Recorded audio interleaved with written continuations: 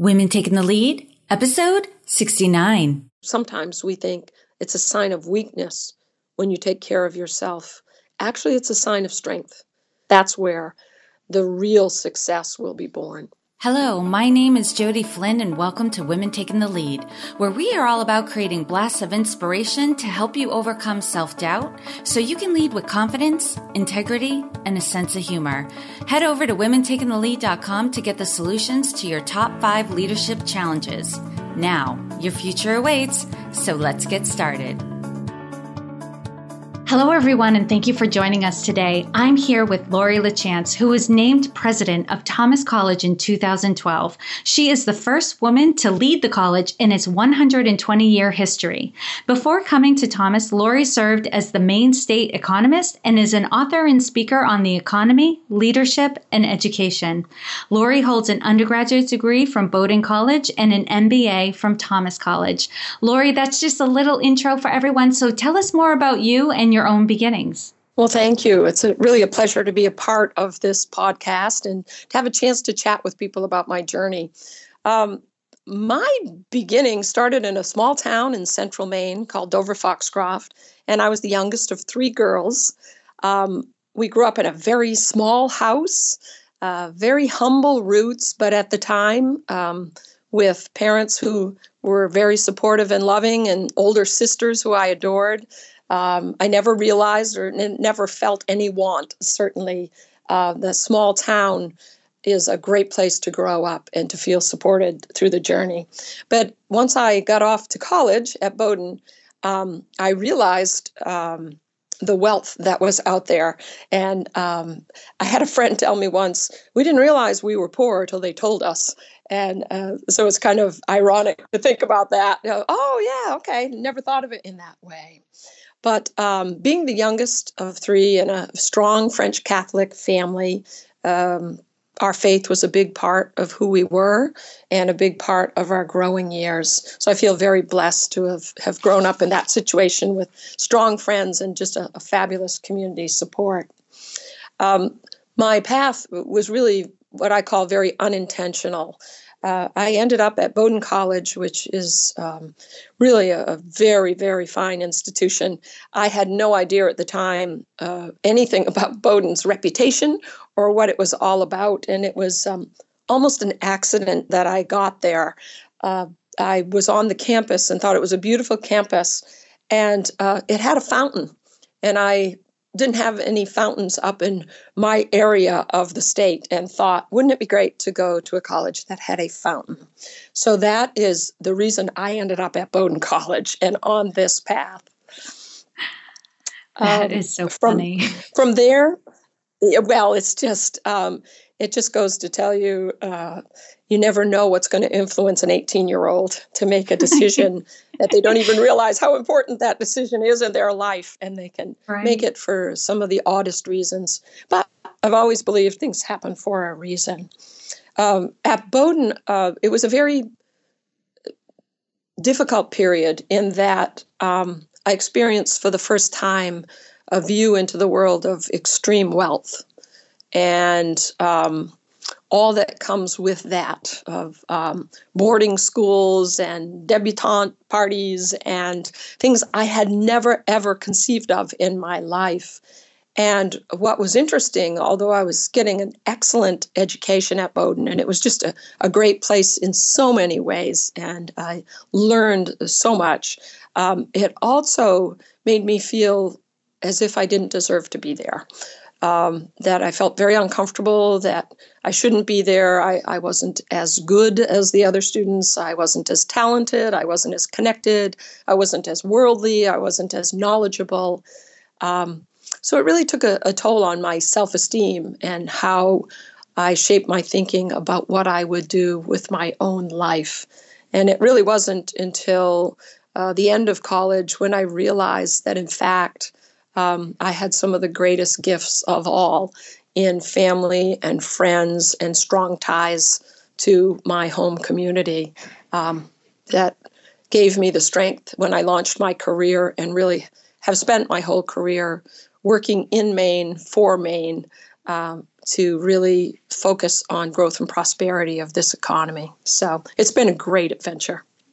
Wow, Lori, you've clearly had quite a journey. And what I love about how you shared your story was your perspective, like very innocently, going through the world very innocently, especially in the beginning, and, choosing the college because it had a fountain and wasn't that wonderful, and that you didn't know you were poor till at some point somebody told you were, right? It was just, you were just living life in the moment. Right. And just going through the world, being yourself. Right. And then, and you've clearly come a long way and definitely have gained a success. Not everyone can say I am the president of college. So you've had success and gained confidence. But take us back to a time when you were playing small and you may not have been aware of it at the time. Share with us the story and the lessons you've learned. Well, there were truly lessons throughout my career. I started my work life at Central Maine Power Company. And as a female in a field of economics that was predominantly male dominated, in an industry that was historically male dominated and male led, in a state with many men, and from a school that had really only had women at Bowdoin for I think it was 7 or 8 years when I went there. There had only been females even admitted to the college for a very brief period. So I came from the perspective of always being the odd person out, if you will.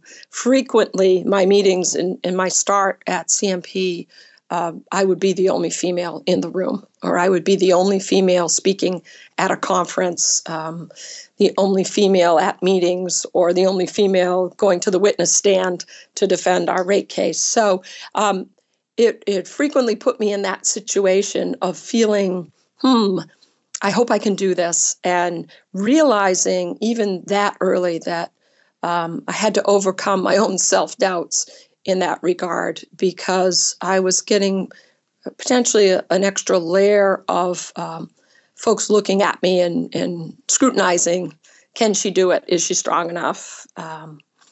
Will she be able to live into the expectations of the various jobs? So there have been many, many points in my career. I spent 10 years at the power company and learned a great deal there. Went to state government, went to run the Maine Development Foundation, and then came to Thomas. And one of the moments that I think was most poignant for me is I would find success. I was ultimately the first female state economist, and at the time the youngest, and served 3 different governors, all of 3 different parties, a Republican, a Democrat, and an independent, which was virtually unheard of in an appointed position. And then was the first female named to be the president and CEO of the Maine Development Foundation. And then ultimately, in a very funny set of circumstances, became the president of Thomas College. And those 3 jobs, after Central Maine Power, I hadn't applied for any of those jobs. So it was just this unintentional path that came before me, and you have to seize the opportunity. But even with all the success I experienced through those first 20 plus years of my life, actually almost 30 years of work experience, when I took over for the college, I found my really downplaying to the job and playing very small, to the point of, while I would share my ideas and the way I wanted to change the way the college took on, projects and partners, and I had just many, many, many ideas of what we would do. At my first review, I heard from my co-chairs of the board, why are you so worried that you can't do this job? Why don't you have confidence? We hired you because we believe you can do it. Just do it. Don't play small, is what they were telling me, not with those words, but what they were getting fed up with was they could not understand why I had self-doubt, because they were self-made business professionals themselves, and they couldn't understand that female perspective of feeling like you didn't deserve it or you couldn't do it, or any of the doubt that comes when you balance a very demanding job in a very difficult industry with being a mother and a wife and family and community and all those other aspects. So it was a real wake-up call for me when I knew we were doing great things at the college, and yet I felt that my board was questioning me because I was questioning myself.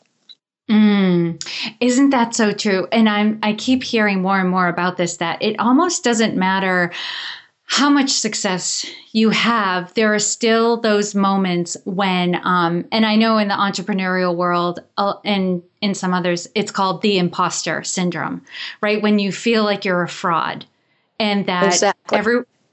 one day everyone's going to wake up and realize they picked the wrong person.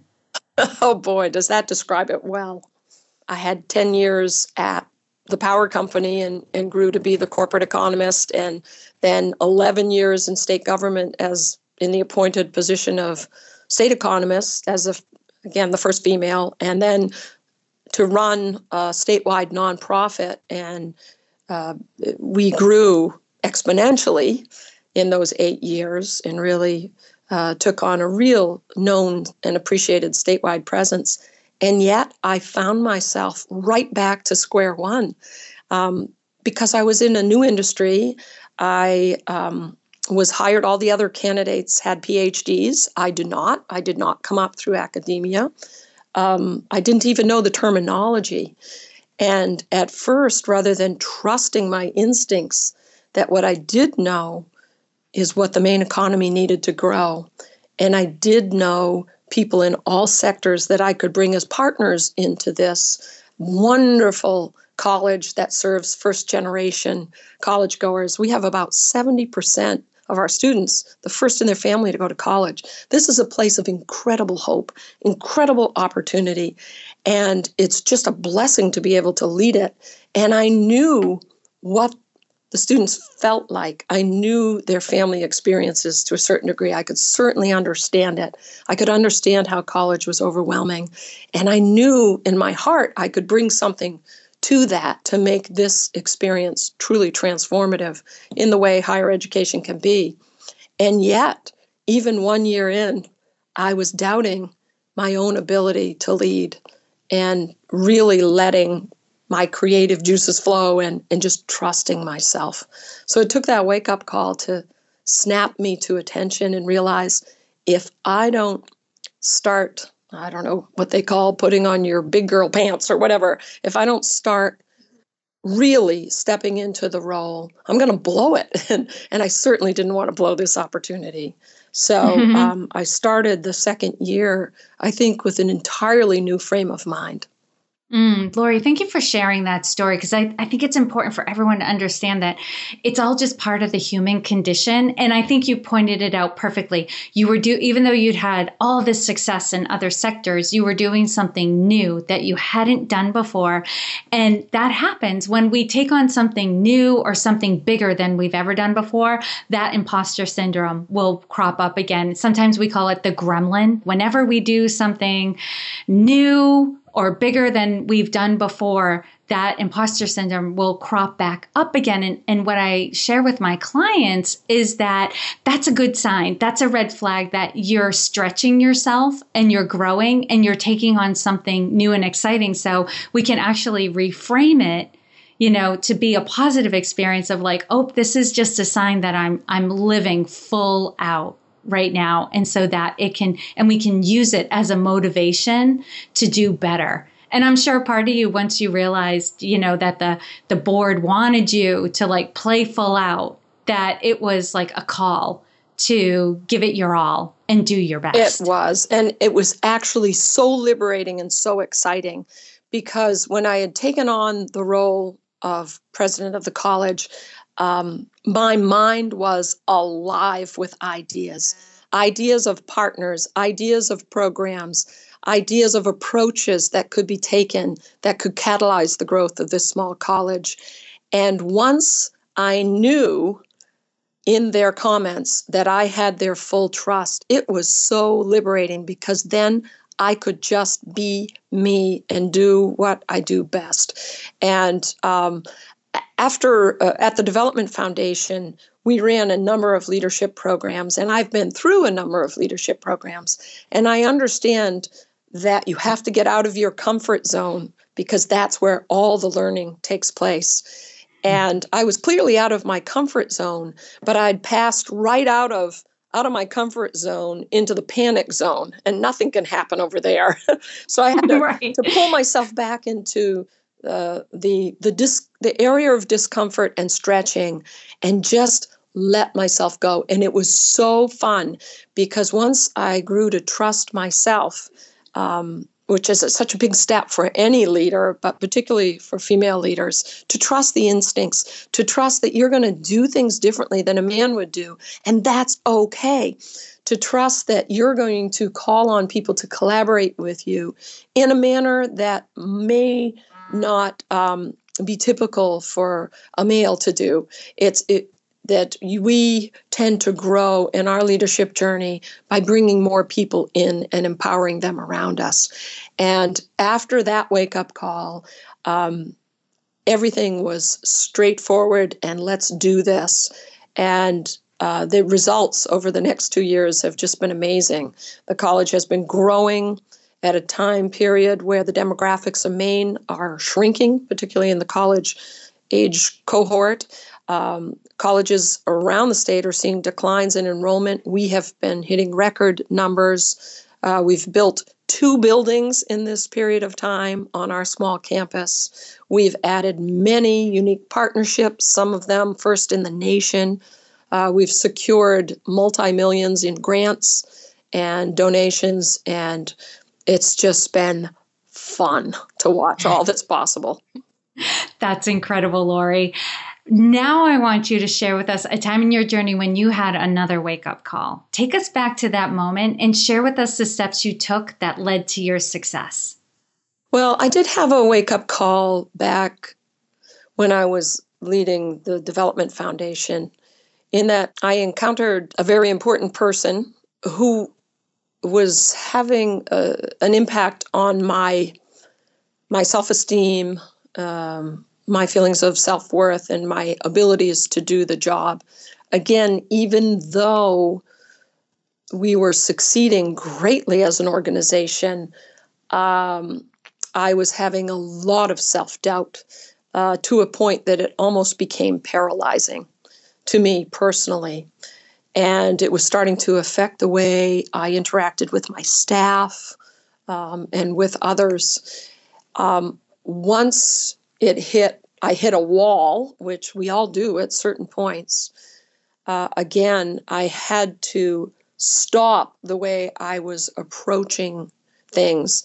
I had to retreat, if you will, to regain the balance in my life of what was most important, to get some emotional balance, spiritual balance, physical balance, focus on taking care of myself and all of those elements.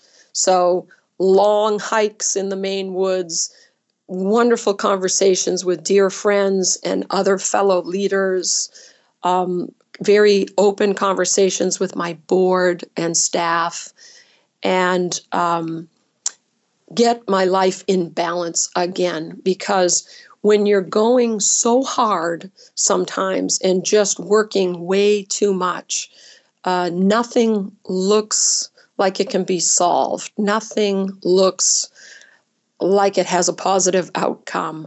And that's such a dangerous place to be, both emotionally, physically, spiritually. And you have to step back, reflect, and do the hard work about what you need to do differently in your life to get life back in balance. And for me, I turned to other female leaders who would listen, who would share their stories and realize mine wasn't that dissimilar from theirs.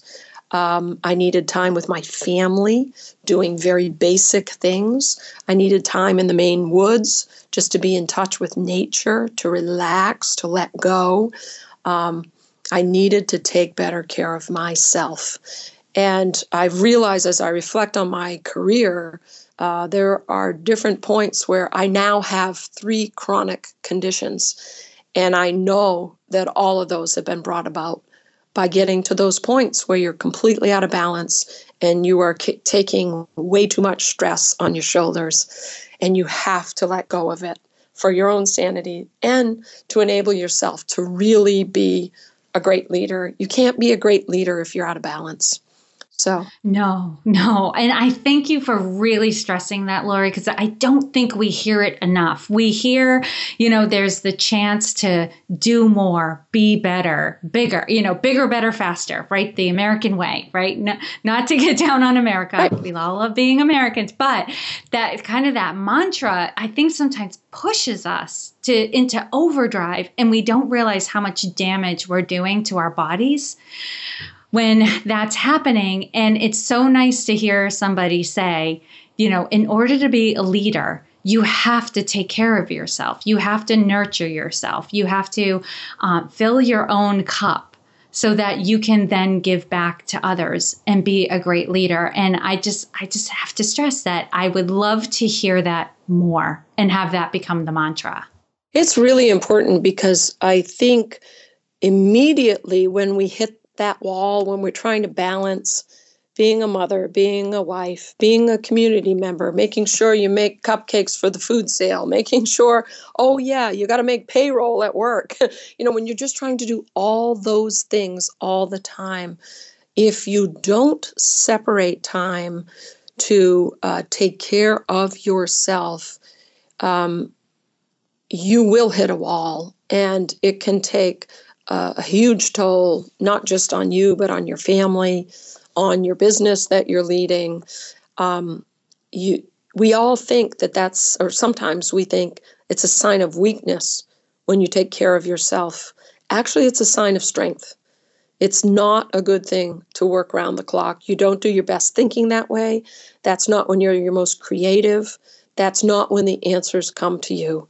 The answers will come to you, and the ideas that will shape the future, the vision, will become much clearer when you actually take time to be quiet, to reflect, to calm down, to de-stress, and to take good care of yourself. That's where the real success will be born.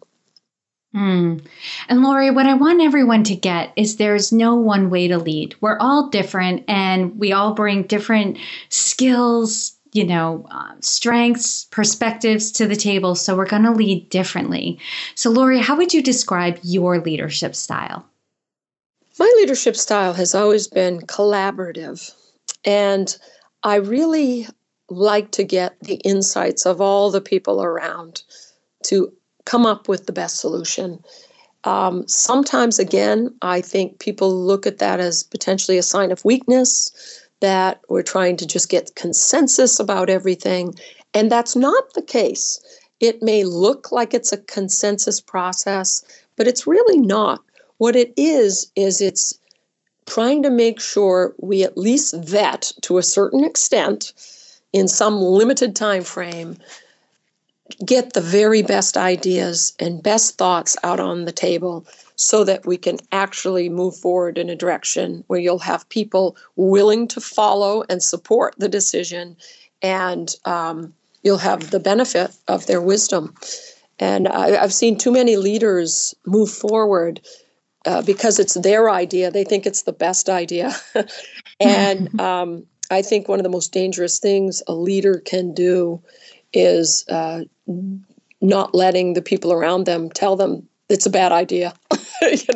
So I really like to bring people into the process, and you have to, as a leader, you have to empower the people around you to be honest with you and give you honest feedback. And you still may end up choosing a path forward that's different than what people may have suggested, but at least you'll have the wisdom to understand that there may be other points of view. And Lori, what is one thing that you're working on right now that you're really excited about? Oh, we have so many great things going on at the college right now. But tomorrow we'll be hosting a kickoff event. We have created a Center for Innovation in Education, and we are completely transforming the way we train the teachers of tomorrow. We're creating a center that does three primary things. We're adding to it teaching and learning in a proficiency-based environment, which is the law of the land in Maine in the next few years, where students will progress based on their proficiency rather than by their age group of where they should be.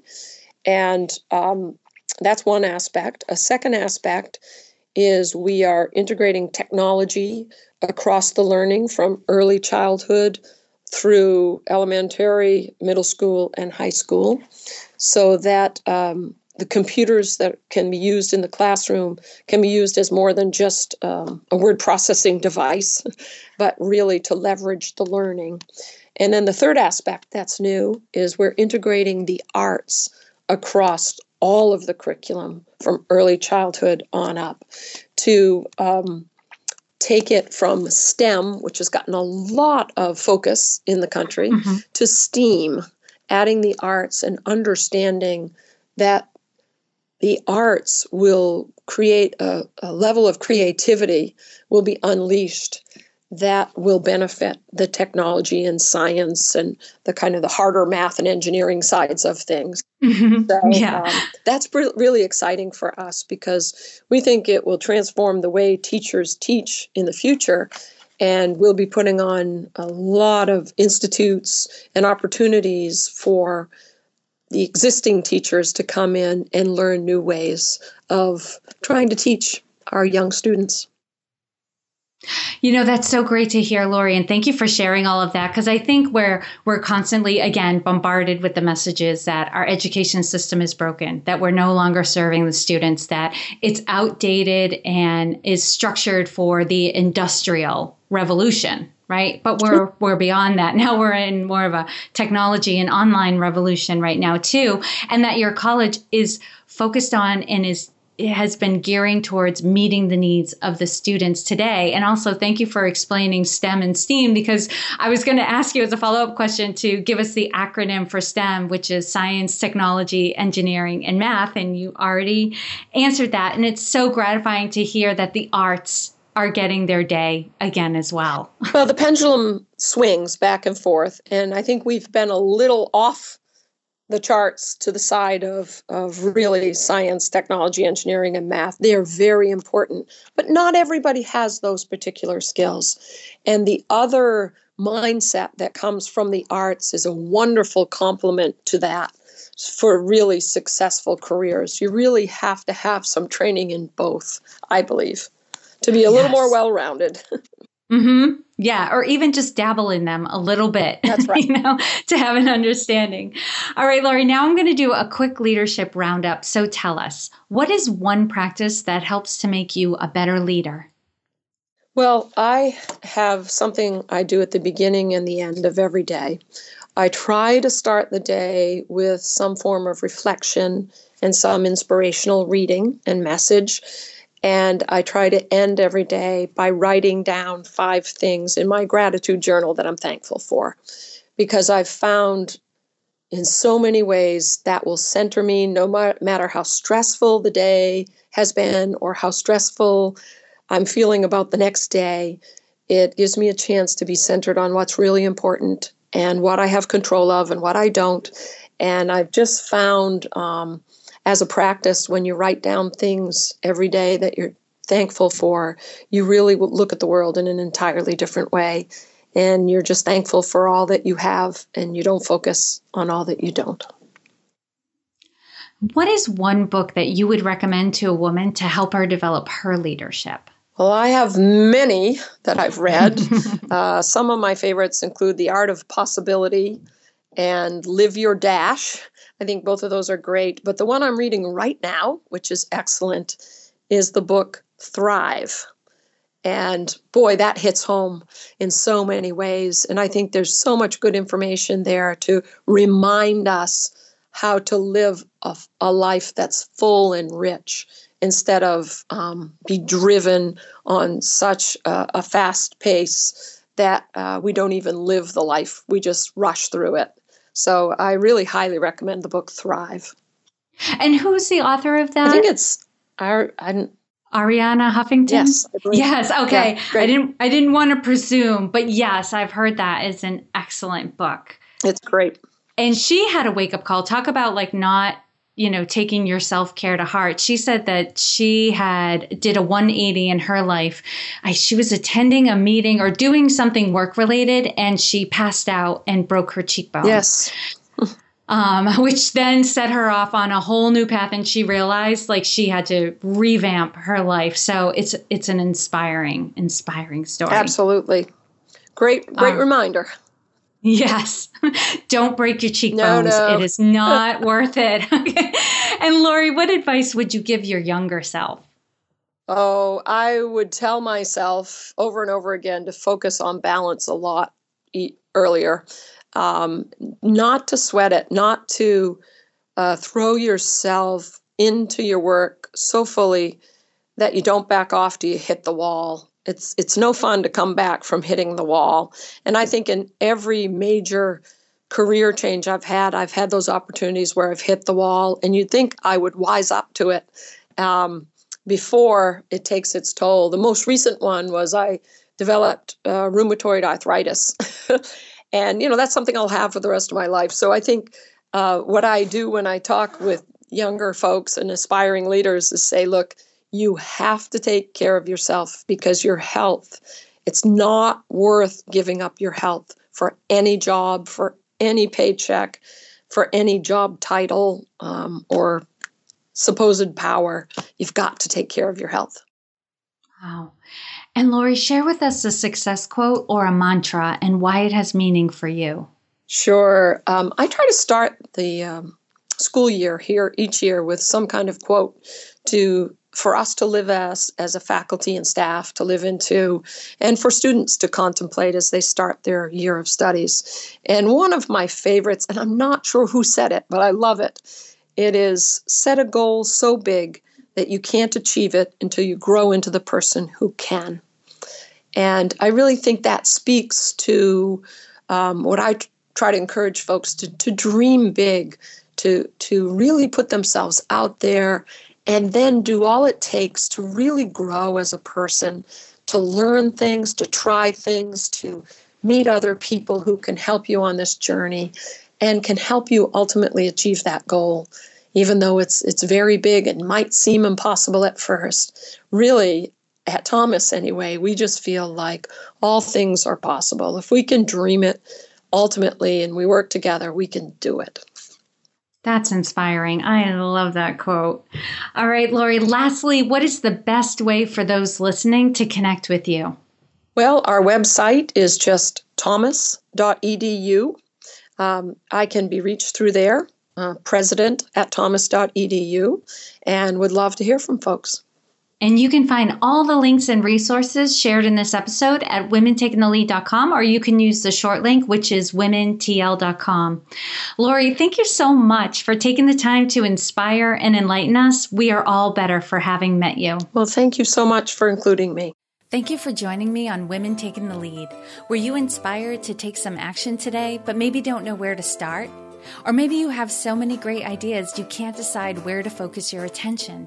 Don't let stress or overwhelm stop you from having the career, the business, or the life you want to live. Head over to womentakingthelead.com/coaching or use the short link womentl.com/coaching to sign up for a consultation with me. And to strengthen you on your leadership journey, I'd like to send you off with a quote from Marianne Williamson, so here goes. Our deepest fear is not that we are inadequate. Our deepest fear is that we are powerful beyond measure. It is our light, not our darkness, that most frightens us. We ask ourselves, who am I to be brilliant, gorgeous, talented, fabulous? Actually, who are you not to be? You are a child of God. Your playing small does not serve the world. There is nothing enlightened about shrinking so that other people won't feel insecure around you. We are all meant to shine as children do. We were born to make manifest the glory of God that is within us. It's not just in some of us, it's in everyone. And as we let our own light shine, we unconsciously give other people permission to do the same. As we are liberated from our own fear, our presence automatically liberates others. Again, thank you for joining me, and here's to your success.